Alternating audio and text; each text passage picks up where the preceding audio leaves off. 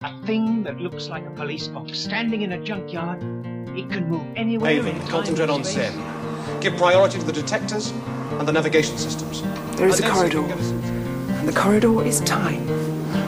It surrounds all things. On display, I eventually had to go down to the cellar. That's the display department. With a torch. The lights are probably gone. So had the stairs. Yours is number 6. I am not a number. I am a person. Welcome to British Invaders, episode 437. This is the podcast all about British science fiction television, and this time we are celebrating the 60th anniversary of Doctor Who. This is Brian from Canada. And this is Eamon in England. Woohoo! Yes, indeed. This is a bonus episode where we are celebrating 60 years of Doctor Who. We did 50 years 10 years ago, and now we're doing 60 years. Tom Baker here to promote British Invaders. Don't miss it. You won't regret it. Grow old along with me. The best is yet to be. And if you believe that, you'll believe anything. Toodaloo. And of course, it was November 23rd, 1963 that British television fans first saw those now familiar, but at the time incredibly disturbing opening titles, that strange otherworldly music, and watched a policeman just check in the gates of a scrapyard, which of course we know contained a rather strange old police box. That's right. And of course, Brian, it would be impossible for us to overstate the importance of Doctor Who on British television, and in fact on sort of world science fiction in a way. And of course, on this podcast, we probably wouldn't be here talking about it if it wasn't for Doctor Who. Yeah, maybe not. Doctor Who has gone on to have close to 900 episodes. There are still 97 missing episodes. Other episodes were missing and have been found.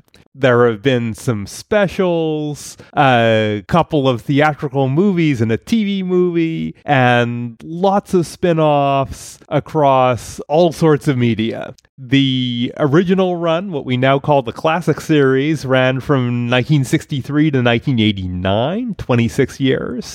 26 seasons, and then it took a little while for them to get the continuation of that together. It was supposed to continue soon after, but we had a TV movie that was a co-production with American television on Fox. The TV movie ran in 1996, and there were some other odds and ends, some animation, and then there was the big revival with what we usually call the new series that happened in 2005. And of course, multiple actors have played the Doctor. Depends how you count them for television canonical Doctors.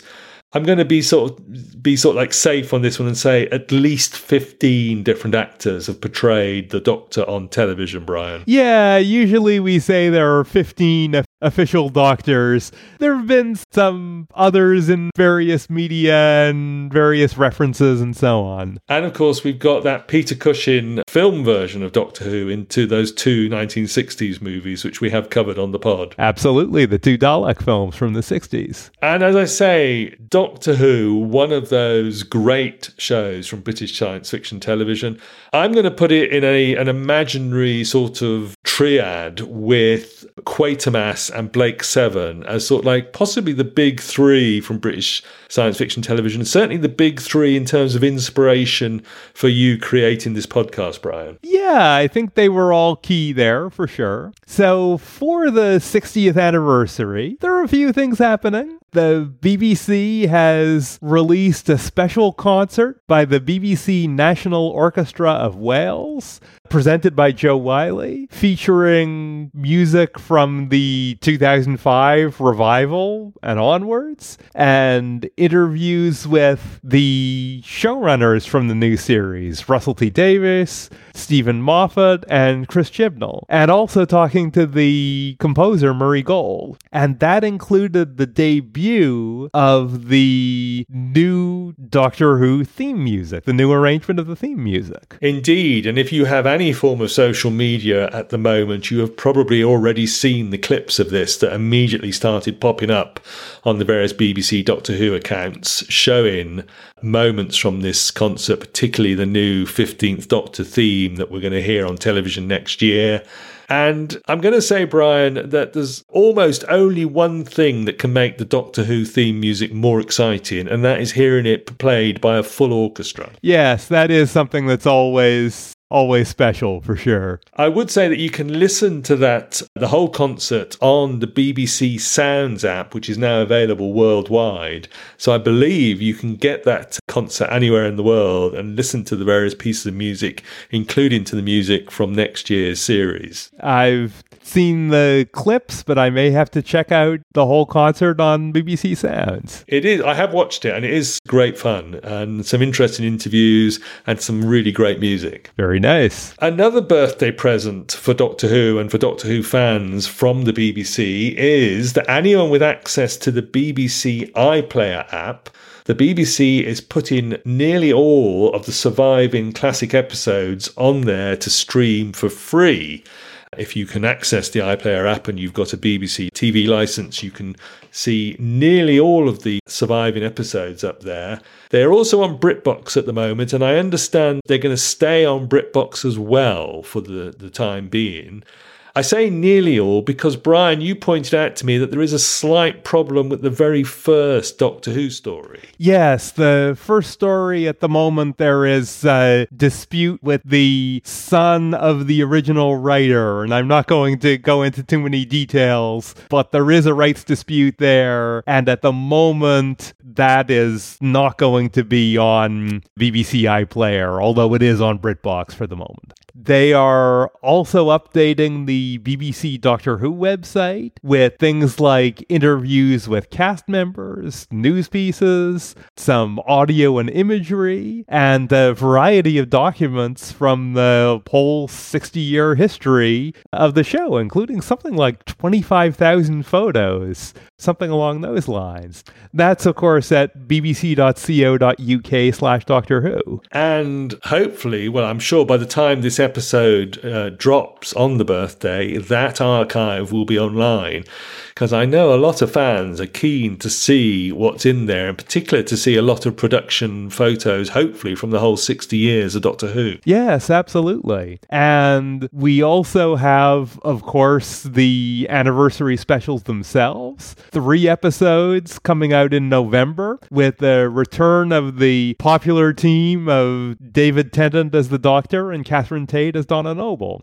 David Tennant now as the 14th Doctor instead of the 10th Doctor. Cannot wait, Brian. Still waiting for the first of those specials to drop as we record. As we record, they haven't come out yet, and we are definitely looking forward to those. They look very exciting, and we know, of course, the Starbeast story from the comic books that we have covered in the past, both on this podcast and another podcast, is going to feature in one of the specials. So, lots of excitement. Yes, absolutely. And then, of course, next year, this is all happening now because next year, and presumably at the end of the final special, we are going to see Ncuti Gatwa appear as the 15th Doctor. We thought we might get to see him rather earlier in the series, but they surprised us yet again. Yes, absolutely. I believe his debut will be for the holiday special. So we'll have our 3 specials in November and then a holiday special around Christmas or New Year's. As I say, Brian, buzzing with excitement, cannot wait. Yes, lots to look forward to, for sure. So, 60 years of Doctor Who, and I have to ask, Brian, perhaps we could almost revisit origin stories. When did you first encounter Doctor Who? Can you remember? Yeah, it was in the mid-1980s. I had sort of heard about it from 1 or 2 people, and it was broadcasting on PBS at the time, which American network, but we had it on cable in Canada. And yeah, my first story was The Visitation with Peter Davison. A few years after the original BBC broadcast, it was airing where I could see it, and that was pretty exciting. It didn't take long for me need to be quite involved and to become a fan of the show. And with that wonderful archive of old shows and all the new Who's starting to appear on the iPlayer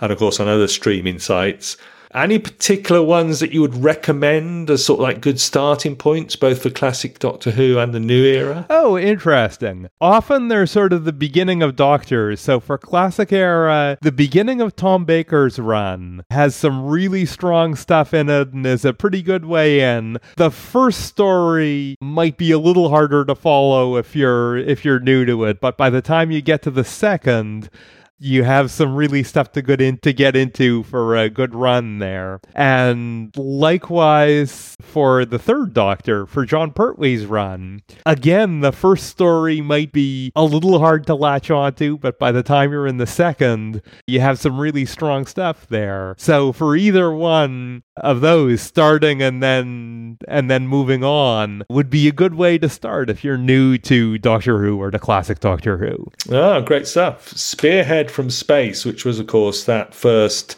John Pertwee as the third Doctor story, I think is my introduction to Doctor Who, and particularly that famous moment or infamous moment where the shop window dummies come to life and break out through the windows to terrorise an ordinary British street. That scared the what's-its out of me, Brian. On original broadcast, that would have been 1970, so that's a pretty good way to start. I was behind the sofa. Pretty dramatic stuff that would have some influence. And when they started with the new series, they did something similar. They brought back the Autons and had the smashing through the shop window again. And I was very excited by that as well. Yes. And starting with the new series, that's certainly a good place to start with the beginning of the new series. You could also start with the beginning of either the 10th Doctor or the 11th Doctor. I don't know if I would lean towards starting with the 12th, but certainly the 9th, the 10th, the 11th, or the 13th. I think the 11th Doctor's introduction in the 11th hour is almost a perfect episode of Doctor Who for me in establishing a new Doctor. Yeah, it is a very good jumping on point. And of course, regular listeners will know that I'm going to mention the 10th Doctor story, Blink, which is maybe, if it's not a completely Doctor Who episode, but it's certainly a perfect hour of television, I would say. A wonderful standalone story, which is Doctor Light, but even so, it's wonderful, Brian. Yes, there's some excellent things in that one. And yeah, there are lots of ideas about what is a good episode to start into Doctor Who with and what isn't. And yeah, I think that would be a fine way to start, even if it's atypical. And I know it has worked out for some people. So, Eamon, do you have a favorite moment or a favorite story from the whole run of the show that you would want to pick out, or a couple of them? Sort of mentioned them already, Brian. I will also mention, sticking with the third Doctor, seeing the Sea Devils walk out of the sea was also a formative moment for me as a very young television science fiction watcher. That was wonderful. Genesis of the Daleks, the fourth Doctor story with Tom Baker, always memorable, always worth a rewatch.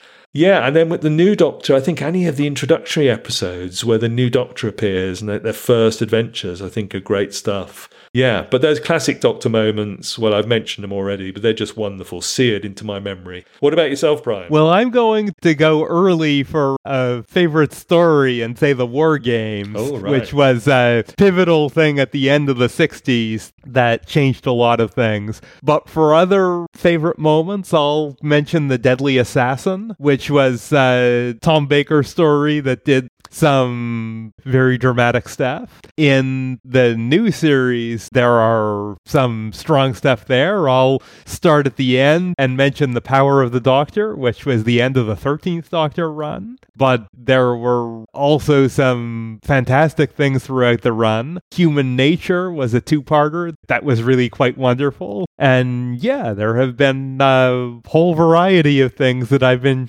enjoying all the way along. So much great stuff to watch from 60 years of Doctor Who. Yeah, absolutely. And I will just have an offbeat thing to discuss. A couple years ago in the 13th Doctor run, they introduced this idea of the timeless child, of the Doctor being not just a Time Lord from Gallifrey, but having this history before that and being part of the inception of the Time Lords. What did you think of that? Well, I love it, Brian. I think of Doctor Who as a show that is constantly reinventing itself and bringing in more challenges and more mystery in a way. The Doctor, as the central character, has always been a mysterious figure. And although in a way this tells us a little bit more about the Doctor's backstory, at the same time it adds more mystery.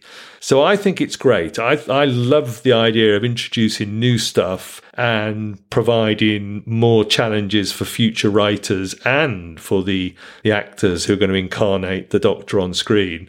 So personally, I know it can be a slightly divisive subject, but I'm a fan. What about yourself? I have mixed feelings about this because I agree with you about Doctor Who reinventing itself, and I think some of the changes and the ways they've reworked things have been great, and there was a lot with that I liked. I enjoyed the episode and the new idea and how it was introduced. How well it works moving on from that, I have slightly mixed feelings about that because there's been a limited amount that they've done with it since then, and I don't know how much they can continue to do with it, and especially with changing showrunners and so on, it might sort of be something that's kind of left behind and ignored. But at the same time, it was something that I enjoyed, and I appreciate the